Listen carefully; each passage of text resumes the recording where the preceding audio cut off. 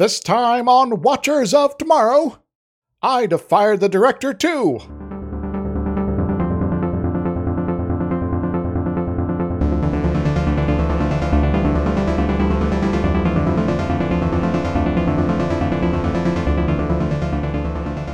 Hello, welcome to Watchers of Tomorrow, the sci-fi review and critique show that shares a striking similarity to certain old Earth cultures. I am Gepwin, and I'm joined as always by my friend and co-host, Dr. Izix. Hi. And I think we're going to just skip this one. So next week is Last Outpost. Gepwin, can we really skip what is the episode that I usually skip on my rewatches of TNG? I mean, the episode itself is really cringe and bad. It doesn't have a lot to recommend it. Yeah, and that's just like the script itself. You know, it's just like, here's an awkward statement that doesn't make sense for anyone to ever say, and then it gets worse from there. Mm-hmm. Yeah. So we are doing Code of Honor, which is widely regarded by the fans, the staff, the crew, Jonathan Frakes, everyone specifically. Yeah, everyone has basically come out and said that this is their least favorite episode of Next Generation overall, just full on. Yeah, it's just, what were they thinking? Yeah, like, seriously. I know there's a good portion of it that goes to the director and the writer here, but still, it's just such a pileup of bad. Well, still, yes, the writer wrote something bad, and the director did something horrible. Yes. The producers still okayed this and decided to put it into production. Yeah. Like, they decided, frickin' Berman decided to okay this episode for production. Which should have been like a big red flag to everyone that Berman's maybe not the best person. and he did not okay the 2 or 3 more gay-centered scripts that I know he had on his desk at this point. Yes. So I guess we can quite clearly see where his priorities are as far as what's an acceptable thing to put on TV. Yeah. So, just to make it clear to everyone, this episode is kind of racist as hell. Yes. Yeah. Yeah, we're going to have to try to talk about it. We're going to have to try to be 2 white dudes talking about racism. Mm-hmm. We're going to do our best, but, this just a kind of a pre-warning on the whole frickin' episode. Yeah. This is the double facepalm, Picard Riker moment here, just as a whole episode, So, we should probably start with, who's responsible for this nonsense, right? Yeah, this episode was written by Catherine Powers and her writing partner, Michael Barron. There's not a lot of information about him. He seems to be mostly the writing partner.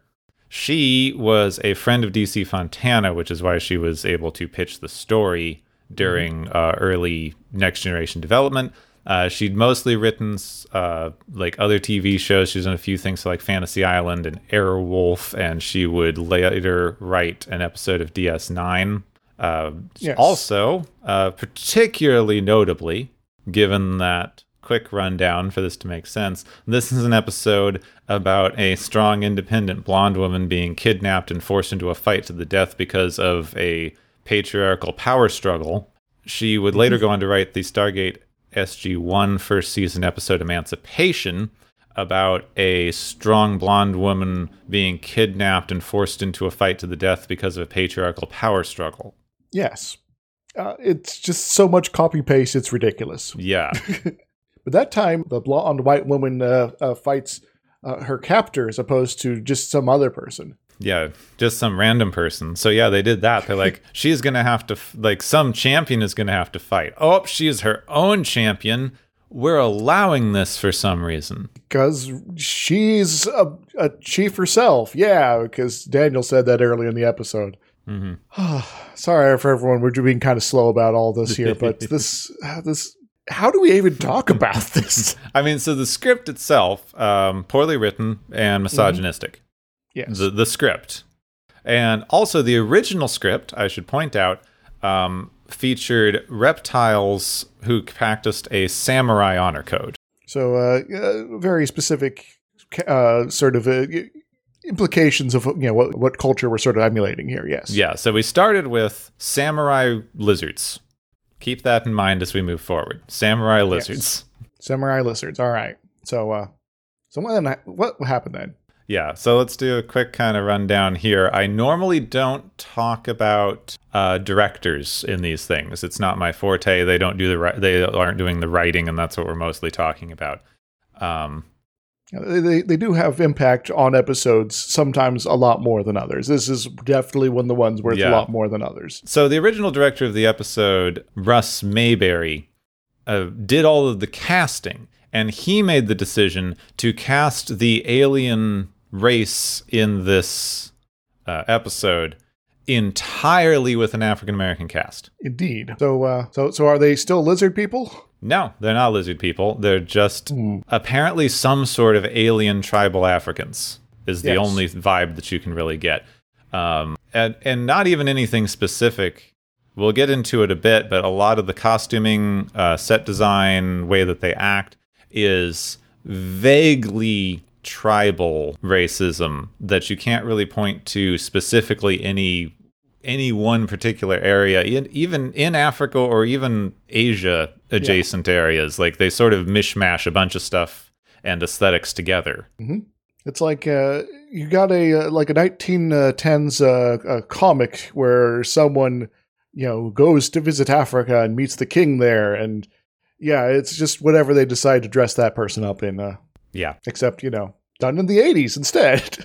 So he was in fact fired personally by Gene Roddenberry halfway through filming the episode, purportedly because of the very racist casting decisions, but some actors on set say that he was also behaving racistly towards the African-American cast members. Yeah, that's a double whammy of bad signs that maybe this guy shouldn't have this job or jobs in general where he's in charge of people. Yeah, but he was fired, and I don't know any of the actual details, but I imagine since he was fired halfway through the episode, they probably were already filming. They probably already had contracts signed. I'm sure there was a whole thing. So they had to move forward at that point. They'd already invested too much of their TV budget. Now, I should point out that Gene Roddenberry specifically fired Russ Mayberry. So, Gene Roddenberry has a lot of complicated stuff involving him and, his own behavior, but he could be like, no, this is just too awful even for me. So get out of here. So it gives you some idea of how transparently, blatantly, obviously awful it was. Mm-hmm. All right. We've gotten that out of the way for the minute. We're going to do a really quick cast rundown so that we can just have that done. That's the main controversy of the episode, and then we're going to have to try to unpack it later, which I'm not looking forward to, but there we are. Fingers crossed. I'll say this: at least it's not the original series Evil Kirk episode. Yes. There's. I'd say that this is a different scale of uncomfortable, but there is some crossover there. Yeah. Why does Star Trek keep putting these so early in the series? Shrug. All right. Main guest stars this time are Jesse Lawrence Ferguson, who plays Lutan. He was in a lot of contemporary TV shows and movie projects in the 80s and 90s. He was on a lot of cop shows and sci-fi shows and movies, including Buck Rogers. He was in the A-Team and something called Cop Rock. Cop Rock, part cop. He was in a movie that we'll probably wind up covering at some point called Buckaroo Banzai. Oh, yeah. That's on my short list. He was also in Darkman. Oh yeah, Darkman, which I also enjoy, and something that I had to add because it's called The Fist That Saved Pittsburgh. Nice. I haven't seen this, but apparently he's pretty well known for playing Officer Kofi or Coffee. I'm not sure how they pronounce it because I haven't seen it in Boys in the Hood. Oh yeah. I also have Carol Selman, who plays Yarina. She began acting in the 70s in a comedy called Piece of the Action, not the Star Trek episode, original series Star Trek episode Piece of the Action. She also guest starred in Roots alongside LeVar Burton and was also in something called The White Show with Jonathan Frakes. Huh. Didn't catch that one. That Jonathan Frakes was in it specifically, but yeah, I spotted that she was in The White Show. She was also in some other stuff like Hill Street Blues. She took the 90s off, but before that, she was in a TV movie called Roe vs. Wade. Oh, fun. I'm actually kind of curious to see that now. Finally, for the main guest stars, James Lewis Watkins as Hagen. He was in a lot of TV and film roles in the 70s, same as everybody. Was also in a lot of contemporary blaxploitation movies. One of the actors who was being considered to play Worf, and he later got to be a Cardassian in DS9. Now, James Lewis Watkins is also known as Julian Christopher. So if you're more familiar with that name, that's because they're the same guy. And that's everybody. A lot of people who showed up as guest stars in the first season were actors who were in consideration to play other characters. Like, we're going to get one of the people who was shortlisted for Data in a couple of episodes. They also got the actor that plays Data for one of them. But we'll get to Data lore when it happens. But yeah, so this is there's also a number of background characters, of course, but I don't think any of them have speaking roles except for maybe like the guy that screams in pain as he's dying. Yeah. We've gotten to the place in the budget of these shows where we can't name every single background actor because it's just too many people. Mm-hmm. All right, so the Enterprise has gotten to the planet Legon 2, which is a slightly less technologically advanced planet, but it does have access to a very rare vaccine that's desperately needed for a pandemic on a planet called Steris 4, which we're doing the pandemic vaccine thing again. Yep, once again, it was a favorite trope in the original series, and it just keeps coming back in TNG, too. Yeah, isn't it cute how they thought a vaccine was the only thing you needed to take care of a global pandemic? Yeah, and then, they're not, various actions and societal engineering and, encouraging certain behaviors to decrease spread and all that sort of stuff. Anyway. Picard is tasked with opening diplomatic relations and procuring the vaccine. The Lagosians beam themselves aboard to show off that they indeed do have a transporter, and they arrive with their own red carpet. Yes, I also want to point out that they beam onto a big X on the ground that looks suspiciously like the X-Men logo. So, Picard has that, to look forward to in the future. Yeah, it's foreshadowing. Yes. So they're dressed in sort of a African Eastern-inspired garb that's manages to be sort of generally non-specifically racist. Mm-hmm. So you got the turbans, you got the, I guess, MC Hammer Pants thing going on, and vests, and we got spears, I guess. Yeah. Kind of. Mm-hmm. So their leader, Lutan, is impressed that Lieutenant Yar is here to do security stuff because in their world, women don't do things like that. Yes, women only hold ownership of land, but everything else, including running the land and, all the business, I guess, on it, is done by the men.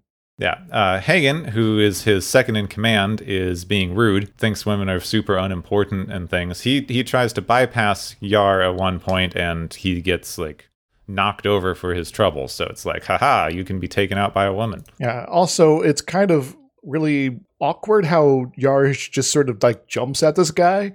All right, this is a diplomatic thing, and he's bringing a thing towards, Picard there, but it's still sort of you were expecting this. Why are you all up in his face? Yeah, it's a weird one. It's we need these people to have a reason to interact. Yes. We can't think of one. So suddenly Yar's there, and she's beating up this guy. And Lotan's like, neat. Yeah, so Lotan gives them a sample of the vaccine. They go, cool. Later on in the conference room, they present Lutan a gift, which is a priceless thousands-of-year-old horse statue.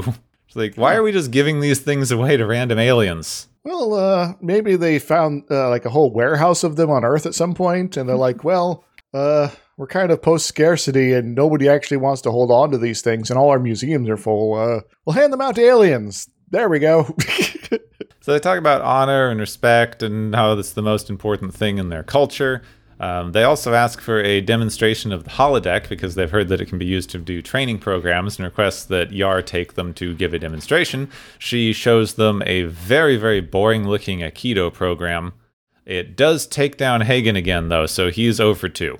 Yes, so Hagen is either a terrible number 2 bodyguard person or something like that, or Tasha Yar is just that much of a badass. It's kind of hard to tell. So after a particularly diplomatic ship tour, Lutan and his entourage are ready to head back, but just before they beam away, he grabs Yar and kidnaps her down to the planet. Yoink! It's like, well, maybe we should have, I don't know, done enough research about their culture to have a feeling if this is going to happen, but we'll do all the research now instead. Yeah, since they kind of, know this later. So Picard displays some power, they blow up some torpedoes above the atmosphere and demand the return of the officer, but they don't get any reply at all. Mm-hmm. Crusher shows up to remind them that there is in fact a ticking clock and people are dying off screen, so we need to, deal with this. Yeah, so, this is a thing that is very important and we should be stressing about, all this death and things like that we're trying to prevent, and be a little pissed off that this guy is just like, yeah, I'm going to do my weird game here or whatever, and yeah. Yeah. Also, Wesley gets to pretend to fly the ship now. We're continuing with his character growth in the middle of all of this. Yes, go ahead and sit at ops, kid. There's not much we're doing here as far as ops goes, so you can't damage anything, I guess. So, Troy and Riker have been researching Ligonian culture, their honor code and values and things. Basically, kidnapping Yar was just a way to show off, like counting coup, which is something that we say way too often. I've heard this way too often. I don't think we really understand it, and we probably should stop throwing it around as something that's not in any way in our own culture at all. Yes. Their understanding of it is that it's a way of gaining honor by attacking a powerful opponent without actually harming them. The I'm not touching you, but kind of touching you at the same time sort of move. Yes. Finally, Lutan contacts them, and Picard demands Yar back before them remembering that he's supposed to ask politely, because it's their cultural thing. And he is invited to the planet in order to do so. Despite Riker's protest, Picard is the only one who can handle this, because according to their tradition, Lutan would have to die rather than let anything happen to an honored guest leader like Picard. Oh no, Lutan dying? Whatever should we do if that were to happen? Yeah. Oh no. So they beam down, they see that Yar is okay, and they meet Yarina, who is Lutan's first wife. Apparently, she's the only one that shows up, but they keep calling her the first wife. Well, maybe he only has the one wife, but but you just still call them the first wife. In case they just you have more plans. Later. So Lutan invites him to a banquet later to publicly ask for Yar's return. After the feast, Picard does give a nice little political speech, request Yar back, but Lutan doesn't. Yeah, he's just like, yeah, I cannot. I have changed my mind because I have been smitten by this Tasha Yar, despite not really interacting with her other than seeing her beat up people. Yeah, it's like, I'm going to marry her and make her my first wife. And this is immediately challenged by Irina, who apparently has the right traditionally to challenge to a fight to the death, even though no one actually does that anymore. Yeah, and also Yar doesn't really have any say in this other than to accept this challenge to the fight to the death thing. Picard initially refuses, but Lutan says that if they do, then there won't be any alliance or vaccine. Well, jeepers. Is there anyone else on this planet we could talk to about vaccines? Or is this guy, actually just in charge? Yeah, he seems to be in charge. I don't understand why this guy is in charge, but he seems to be. Yeah, maybe his wife is the one with the most lands? So after dinner, Picard and Troy get to see Yar.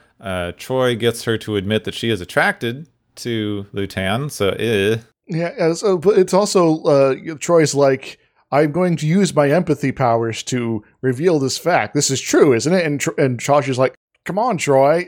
Sure, but really? Why is this important at all?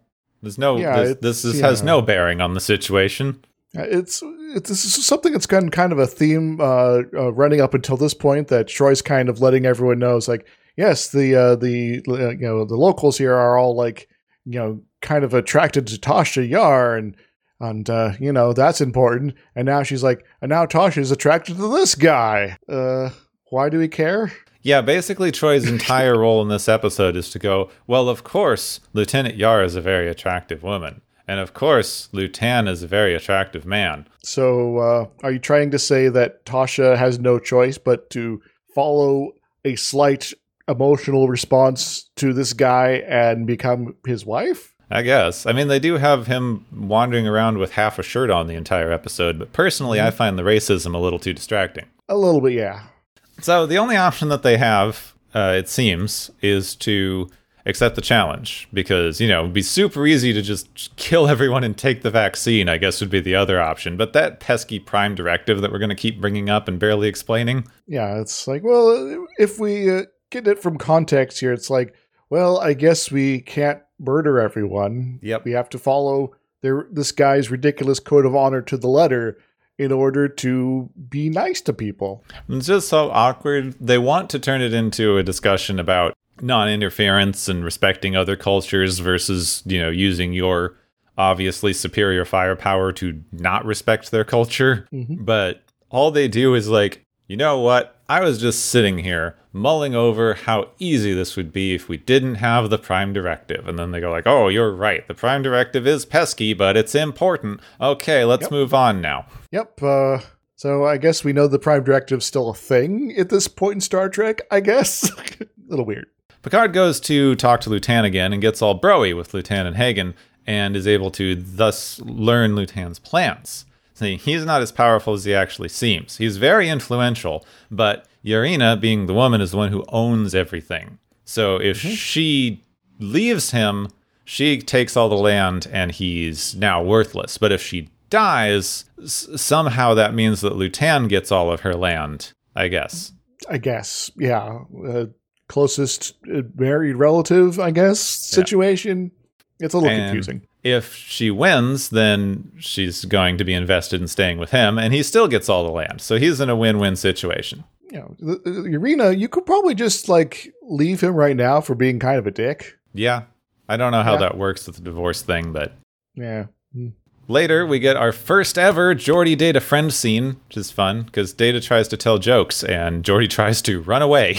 Yes, and it's made more awkward because Geordi starts out the scene, he's shaving, and he doesn't have his visor on. And so he can't see anything as Data's slowly cornering him, telling jokes at him. Yes, I do love it. I love Data. Yeah. Data and Geordi are my favorite Star Trek bro friends. Yes. but definitely given this scene, it's hard to believe that they become the best friends ever later in the series. Well, it's actually kind of nice. I know that a lot of people talk about Data as a good stand-in for a neurodivergent character because he's so awkward in this. He doesn't understand why what he's doing is making other people uncomfortable. And they're like, you know what? We're just going to teach you slowly. It's okay. Yeah.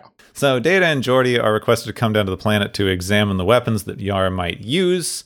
They're like, well, these have poison on them and they're super deadly and efficient. Also, they're very light. Women might use them. Because all women are weak, I guess, is the implication. Yeah, women can't use big, strong man weapons. They have to use super light ones. It's because... Yeah.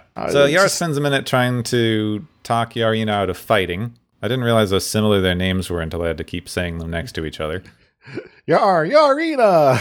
But Yarina's cocky, and this really doesn't go anywhere, but at least we have established that our main characters are the good guys who are trying to avoid violence. Yes, so the Tasha-Yarina fight will transpire, but at least Tasha's shown herself as a unwilling combatant, and any secret lusting she has for Lotan is not going to get in the way of her wanting to not kill people. Yep.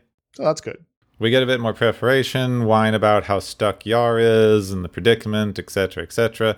They give her their weapons, which look like wasp stingers or something. They're just spiky fist balls. So the power fist of death. Yeah, also super poisoned. One touch fatal type of poison. Oh no, so don't scratch yourself with it. Yep. And then one final little bit of preparation. Data's sent back to the ship to tell them their super secret plan. Yes. Or to proceed as the captain has said. Also, we're going to cut before we say anything else. Also, Crusher's here. Yar and Yarina enter a jungle gym sort of combat thingy. They fight.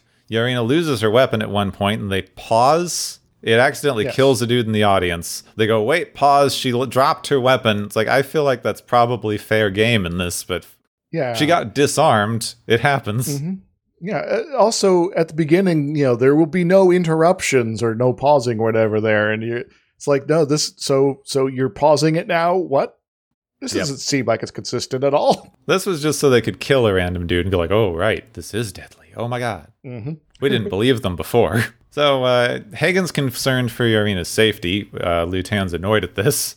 Finally, Yar does land a killing blow and wins, but she immediately jumps on Yarina, and both are beamed away to see Dr. Crusher waiting for them in the transporter room. Well, maybe Tasha just thought it was like a video game where the body flashes a few times and then vanishes. And it's like, maybe I can get out of here this way. And then suddenly they're beamed away instead. So Lutan is upset, but he has to admit that he did see Yarina die and no rules were broken. So Picard asks him to agree that they begin beaming up the vaccine. And then he kidnaps Lutan and Hagen. So now everyone's kidnapping everyone. It's fine. Yeah, so we've captured you. You're on the ship. We're going to slowly walk you around to places. This is fine. So back on the ship, Lutan sees Yarina, who he's mad about, but everyone agrees that she did die. They saw her get poisoned. Yep. Dr. Crusher has the medical thingy that she did die, but she was able to resuscitate her. And apparently they have a very, very narrow definition of what "till death do us part" means on this planet. So as soon as her heart stopped beating, they're no longer married. Yes, but there's a weird inheritance clause with it. Yeah, she's like no longer mated, they call it, to Lutan. And she also sees that Hagen actually cared about her. So she's like, okay, I'm going to have Hagen as my first husband now, and he gets all my land and stuff, and you are ruined. Hooray! Take that, Lutan. She also goes like, hey, Yar, do you want Lutan? You fought for him. And she's like, no, thank you. Now, this guy's kind of a loser, and also manipulative of a jackass. What actually stinks is she doesn't do a no, that's ridiculous. She's there'd be too many complications. Oh, but I would so like to. Yeah, Tasha, I know you're just the character here, but this is just so embarrassing. So Yarina decides to take Lutan as her second husband. Now she's in charge. Haha, we have toppled the patriarchy, I suppose. And all that dealt with, Picard would like to get out of this backward racist episode. So with that, they fly away to Steris 4. Yeah, hopefully with the vaccine. But they're kind of like lazy about it. It's like, we should probably get underway. Why are we still here? Yeah. It's like, oh yeah, we should probably like save people's lives and stuff. So, okay. Yeah. Code of honor. That certainly was an experience. Interestingly, given the way that the episode was written and then the way that the episode ended up, I do think it really shows an important point of the sort of context and other more subtle things that really influence how racist or offensive or reinforcing of stereotypes something is. Because there's this constant argument right now, which ticks me off, bores me, and annoys me all at the same time. We have to have this weird debate over whether something was like just appears racist accidentally, whether someone's racist comments mean that they themselves are a racist. We have to keep having this constant thing of like, yes, this thing was racist, but the people who made it weren't racist, and we need to draw a very important distinction. Mm-hmm. Yeah, sometimes folks are, it's like, this is what I know is what you do in the situation, so this is what we're going to do. And they just were unaware of just how horrible things were, but they were not intending any harm by it. Other people do intend harm by it. So, being, mindful of what's going on there is an important detail. There's a particular problem here, though. Like, I'm just going to say, because this is an important point that we need to start from, especially in America, but also because this has been exported everywhere. You can say it fairly confidently about most places on Earth, but especially America, because we have our own dang brand of this stuff. We are all racist because we were all raised to be that way and taught to be that way and have a certain way of thinking that encourages racial hierarchies. And we need to be able to all identify that, in fact, we are all racist and behave in a racist way in order for us to identify those things and do our best to stop them and go against them. Indeed. So having some sort of debate of like, yeah, you did a racist thing, but does that make you, the person, a racist? It's like, yes, it does. I'm sorry. Mm-hmm. It does. Having this weird, like, well, they just made a mistake, but they themselves are not racist is a very unhelpful distinction to be making. Yeah, it's very much trying to cover up the underlying structure of how we've been raised and all of that. And being mindful of that, of those realities, does allow us to be more active in trying to counteract racism, be it our own actions or those around us. So you ran into an interesting situation with something like this, because like the way that this was written was racist, but in a unexamined way. Yes. Like originally it was supposed to be sort of a samurai code thing, which is a different kind of racism, but is still bringing in that sort of Orientalism vibe. And then the rewrites that turned it into sort of a tribal thing are bringing in other racist motifs, also somewhat Orientalist, but they're bringing in at least a little bit of an African vibe here.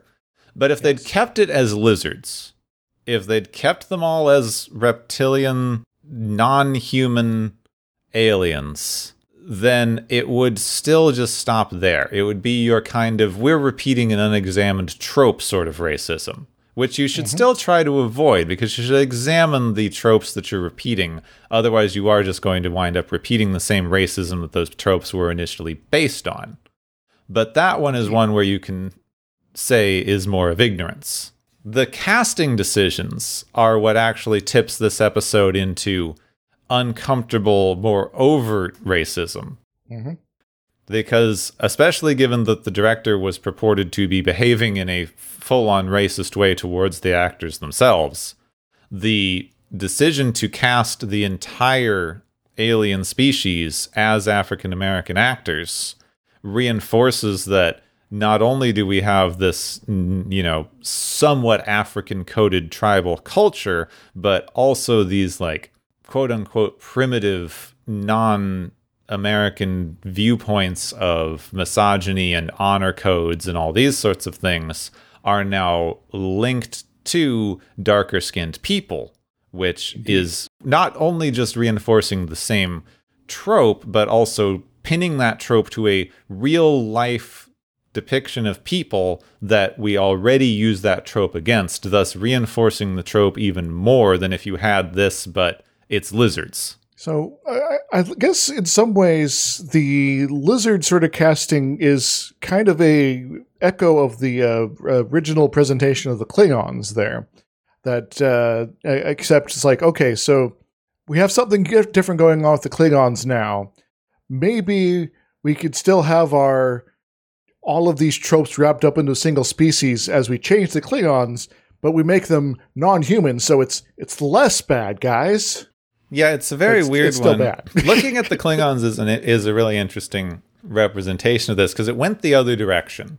Mm-hmm. Like you said, like originally the Klingons were a very racist Orientalist trope, just sort of a stand-in for the general, evil communist Asian of the 1960s. Yes. They kept a lot of the Asian motif. They modeled them specifically on a very Western romanticized idea of samurai, like they meant to for this episode. Mm-hmm. But because they then added more obviously alien prosthetics and alien cultural elements, we then forget that some of this stuff is supposed to be based on modern ideas of Asian cultures. We start seeing it more as just a alien society. That isn't to say that repeating these tropes is not still harmful, but unlinking it to a very obvious representation of a stereotype that is still being used against Asian people, you go from reinforcing a harmful stereotype against very specific people to mildly reinforcing the idea of an overused trope stereotype. Yes. So you are slowly divorcing the two, and that's better than nothing, I guess? Yeah, it's better than nothing. You still have some problems inherent in it, I still haven't found, if anyone knows of this, I would very much like to read some other takes on this, but I still have not found whether there's any writing on people's feelings towards how the new Klingons with the more heavy facial prosthetics and things are considered as far as white actors playing a darker-skinned alien race. I've had trouble finding any explicit writing on that, and I'd be very interested if anyone had something they could point me toward. Yeah, so if you got any ideas there, feel free to leave them in the comments, as far as, links and things like that. But this episode is not that, because they didn't even bother to alienize them. They're just humans. They have no prosthetics. They have costumes, but the costumes themselves aren't even particularly alien. Like we said, they're sort of a mishmash of various semi-African, semi-Eastern costuming. Yeah, this is very much oh no, we've run into another Earth-like planet that has people exactly like humans again. And even a little bit. I'm saying it would still be bad, but even a minor facial prosthetic or something would have helped make it cemented a little more in these are aliens. This isn't just some randomly displaced African tribe. Indeed.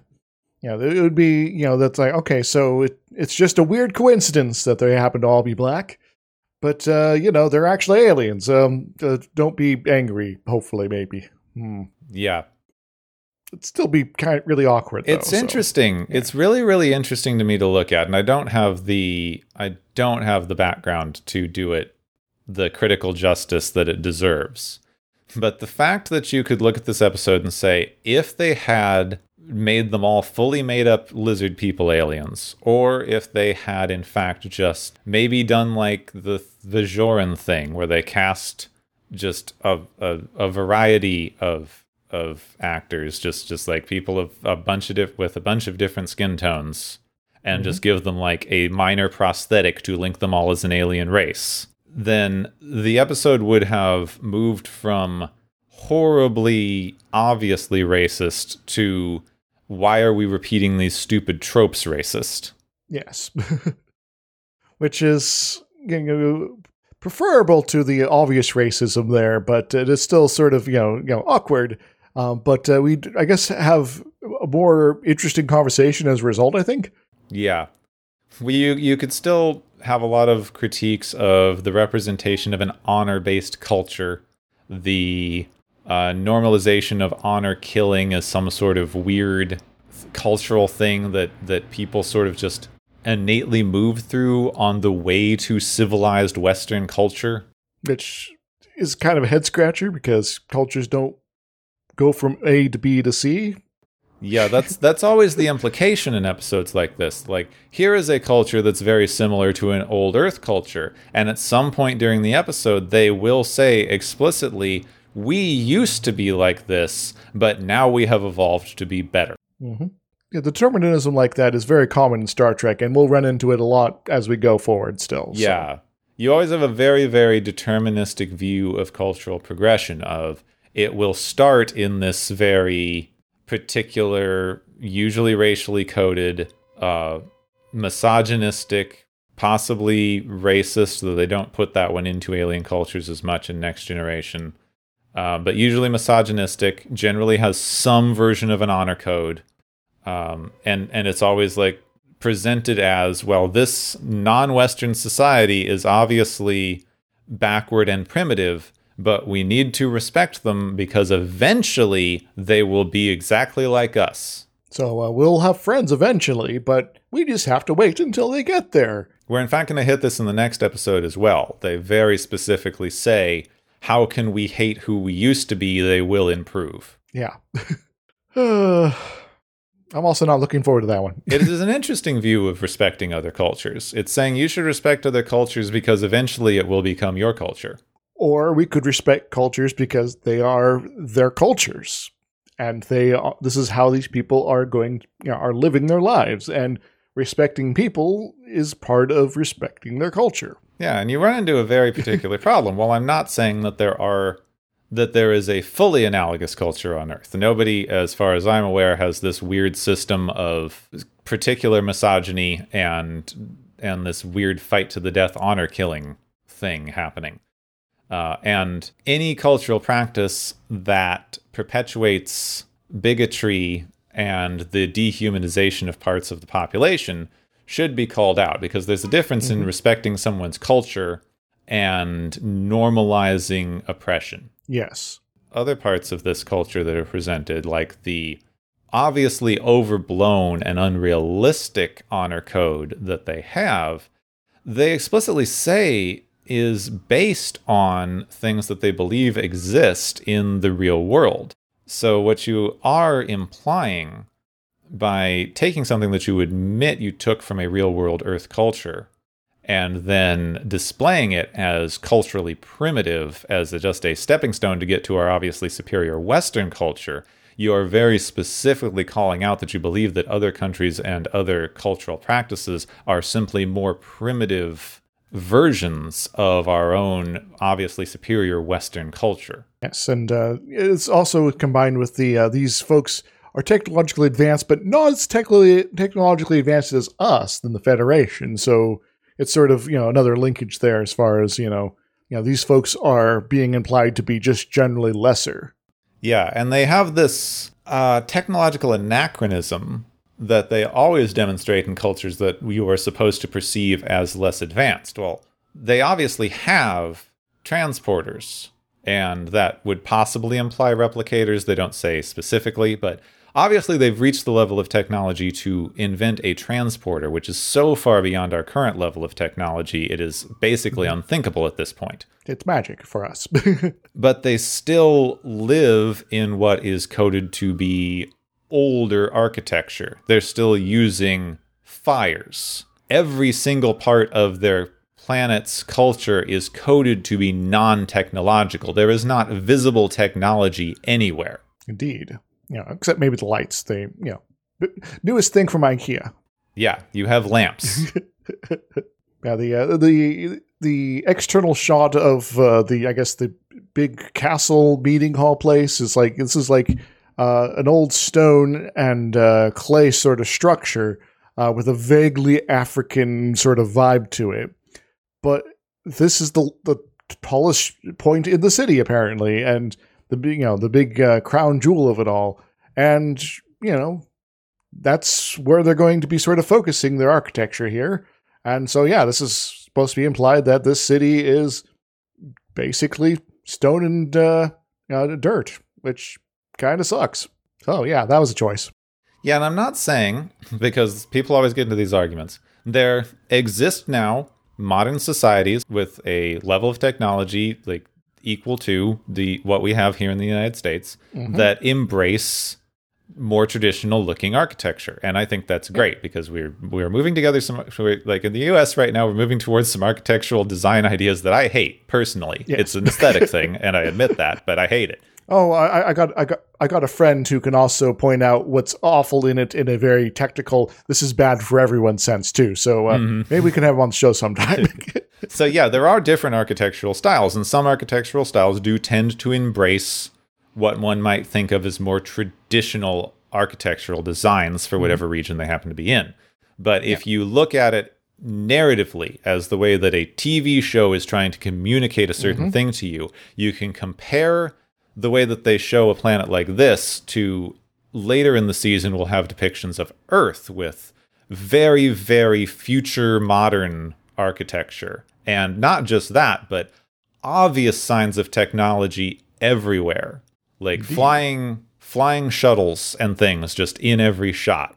Traffic, like skyscrapers. Everything is very metallic. The interiors are metallic. It looks like the ship. There are control panels and computers everywhere. Just tossed up in places. While this planet here is, you got a wall covered in weapons and some sigils for the local planets, the governments, I guess, and that's kind of it as far as, details there. Yeah, I'm not trying to say that you wouldn't make a palace look like older stone architecture, and you might even hide your computer interfaces and things to achieve a more architectural design. But narratively, they are decentering the technological progress of these people as opposed to the more Western-coded white ship that we are supposed to be on the side of. Indeed. So, it's something that is possibly explainable in universe, but what we're being presented with, it's very, very clear in its messaging. Yeah, presenting the stuff in universe is fun, and I agree. Coming up with explanations for why things work culturally or technologically in universe is fun, but it distracts from the narrative messaging, the visual messaging that you have inherent to these kinds of mediums. The entire reason that television and movies is its own distinct form of visual storytelling is because the visuals that you put on screen communicate something to the audience, and you should be mindful of what you're putting on screen and what you're communicating to the audience with that. Yes.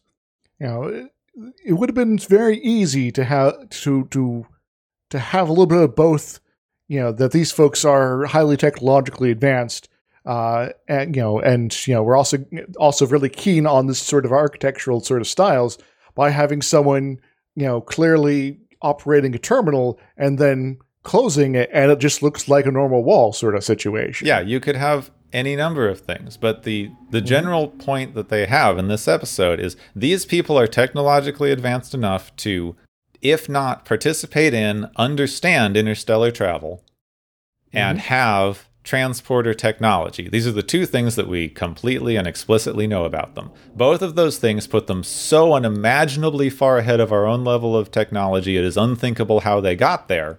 But everything that we see on the planet would put them decades behind our current level of technological progress. Yes, pretty much worldwide there. Yeah, it's a little ridiculous. So that's what I'm saying. Like, even that, everything in this episode is coded to some sort of racist stereotype. But the casting itself is what pushes it over. Because now you have not only put in all of these, like, general racist stereotypes, the, like, what we consider to be a less evolved culture, the blatant misogyny, the archaic honor code, and the apparent lack of modern technology and conveniences. And instead of those just being some general tropes that you use to communicate something about an alien culture, you have now explicitly linked it to, this is the place that you wind up with brown-skinned people. Yes. In fact, this is the only planet where the majority appears to be non-white. Yeah. Except for maybe the Klingons, I guess. Yeah, as far as I can explicitly remember, having not rewatched the series in a minute, this is the only planet where you have this level of humanoid alien who are completely cast as people of color. Yes. And, there's, Bolians don't count, folks. Just FYI. Now, you could say that is because they learned something from this episode, but also you could have a technologically superior planet with a superior, peace-loving, fully pacifist, amazing, artsy culture, and also cast it entirely with an African-American cast. That's something that you fully could do. They didn't.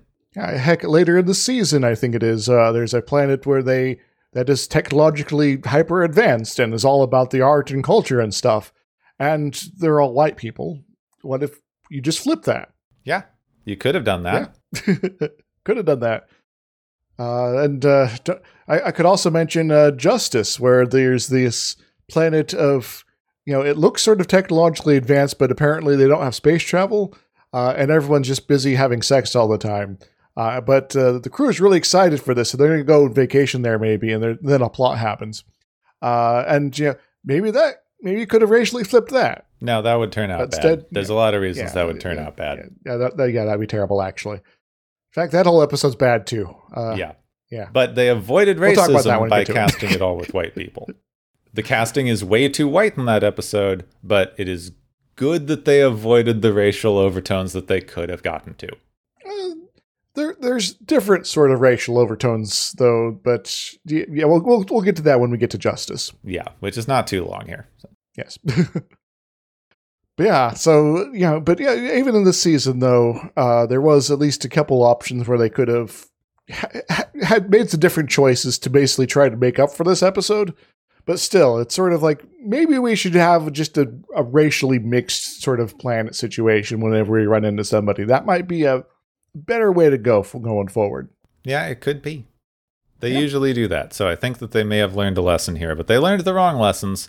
And, the fact that they decided to exclusively cast an African-American guest cast for this episode and that it doesn't seem to have ever occurred to them to do it again is also a very telling thing. I mean, this is also the 80s. It's like, 40, it's way too long ago at this point. I'm getting old, Gepwin. Yeah. Stop time, please. This is most of the way through the 80s, but the 1980 was 40 years ago at this point.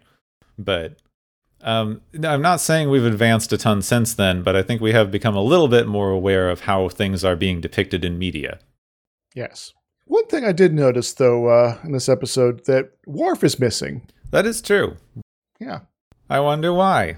I wonder if Michael Dorn's just looks at the scripts like, I'm out. Or they couldn't think of a reason for him to be there, or maybe they didn't want to confuse us with too many people of color on the ship. Yeah, that's also terrible. Maybe we can only have one violently coded, dark-skinned person around. And other than that, we have Geordi, and, that's our contrast for the episode. Ta-da! Yay.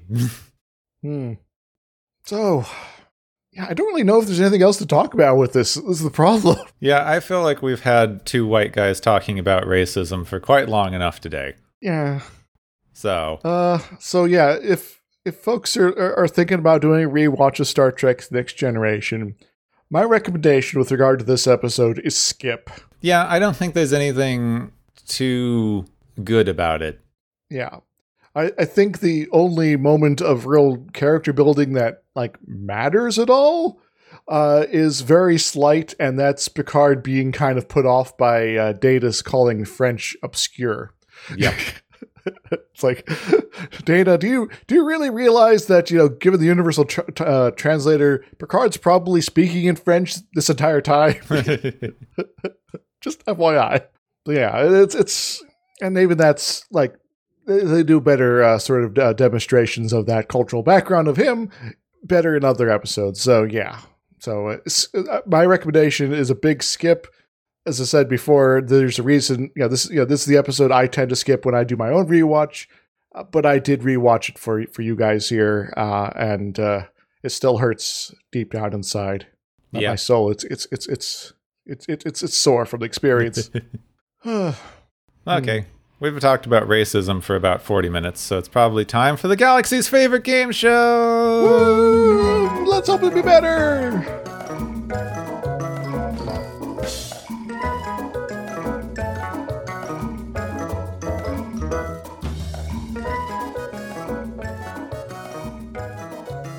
Well, folks, that was just a terrible episode. But welcome to the Galaxy's favorite game show, where our various contestants have racked up some points here, and we got some prizes to hand out, but actually it's probably the lowest point score I've had in a while. But anyway, let's kick this off here with the Bad Psychic Friend prize, which goes to Troy for revealing Tasha's inner feelings about Lotan. Kind of a dick move, Troy. Well, you're half alien, but really you should be able to at least empathize a little bit more with Tasha over this one here. What does she win, Gepwin? Troy wins one of the psychic blocking things from any member of media. The one I always vote to is the weird janky-looking one from Fallout.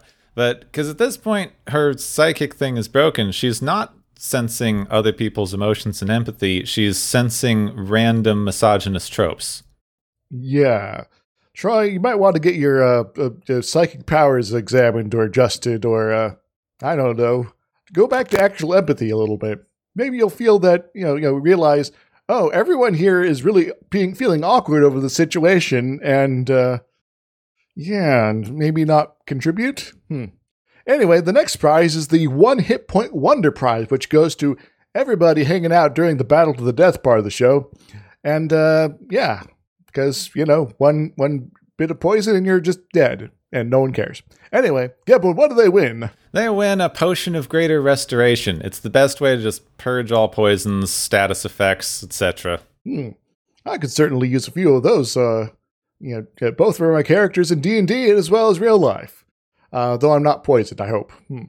Anyway, the last prize is the What Were They Thinking prize, which goes to the director Russ Mayberry for the racism and Catherine Powers for the, oh golly, strong primitive man nonsense. What do they win, Gepwin? They win being fired, but they were already fired, so good job. Hooray! So yeah, that's all we got here for this week. I tried to find a few more prizes to hand out, but unfortunately, there's just nothing here to really rack up good points on here. So I'm done, Gepwin. Take us away, please. Yes, thank you all for sitting through this nonsense and putting up with what we call the Galaxy's favorite game show.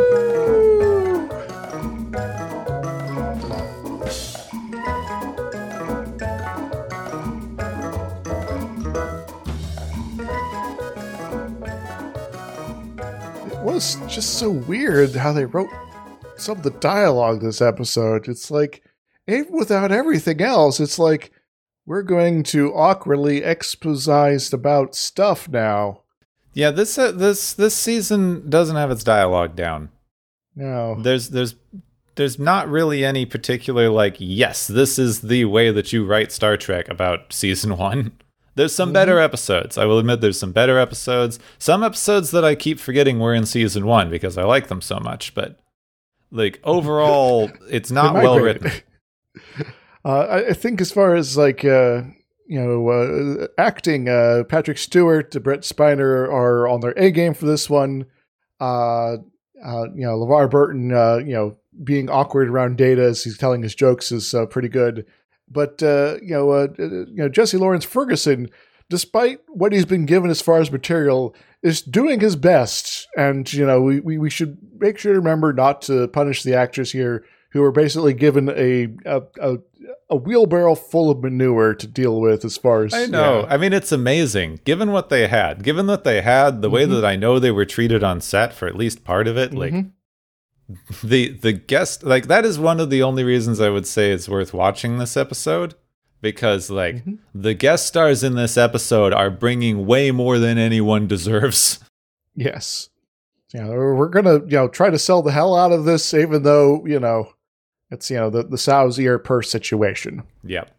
Okay, we are moving from. I just want to add that. While this next episode is much better remembered. At the time, it was actually rated much lower, like, yes, critically. It's still awkward, but just not as awkward as Code of Honor is. Yeah. So next episode is called The Last Outpost, where we finally see the rumored main antagonist of Next Generation, the species that has been set up, been foreshadowed, been mentioned, been like, oh my god, what is this mysterious force in the galaxy? The Ferengi Empire. Dun, dun, dun. Alliance. I forget what they said in Farpoint. But yeah. Well, they just called them the Ferengi. Maybe we'll make a deal with them. These people that you're obviously antagonized with, that you know very little about. Maha. Yep. But they're like, Groppler Zorn, what's up? And they're like, oh, I was just kind of bluffing. Right. Yeah, we've heard the rumors. We've heard rumors. No one has ever seen them. They've had very little contact. There's just a mysterious force equal to the Federation out there somewhere called the Ferengi.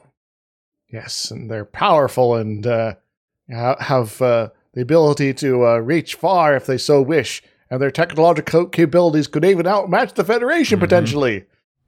Yeah. So watch out for that. So next, The Last Outpost, first appearance of the Ferengi, the episode that Armin Sherman publicly apologized for. Yes. Something about hamsters, I think there was. Mm-hmm. Yeah. Anyway, if you're gonna watch this before we do the next episode, because we have to. Look forward to some truly bizarre physical acting choices. I'll say that. Yes. I mean, it's almost worth watching just for the why did you make that acting decision? What possessed you? There's a reason that in the second episode of Lower Decks they explicitly make a joke about this sort of behavior. It's like, we're going to reference the name of this episode explicitly. Yep. Because you're just being so ridiculous here. Yeah. So anyway, next time, the Ferengi show up in Last Outpost. Look forward to that. Next time on Watchers of Tomorrow, the dreaded Ferengi appear. Woo!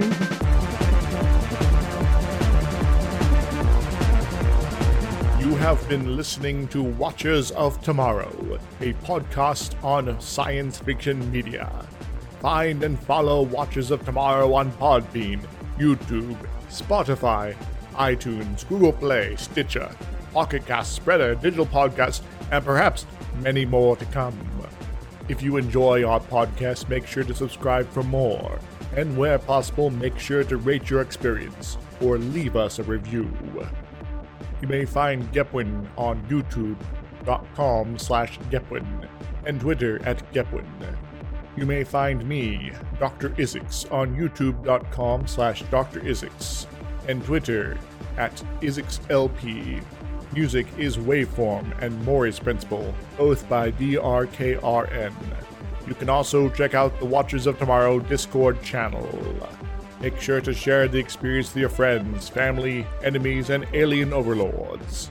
If you feel you are suffering from transporter syndrome, please be aware that the next time you step off the transporter, that you, that is now, no longer exists.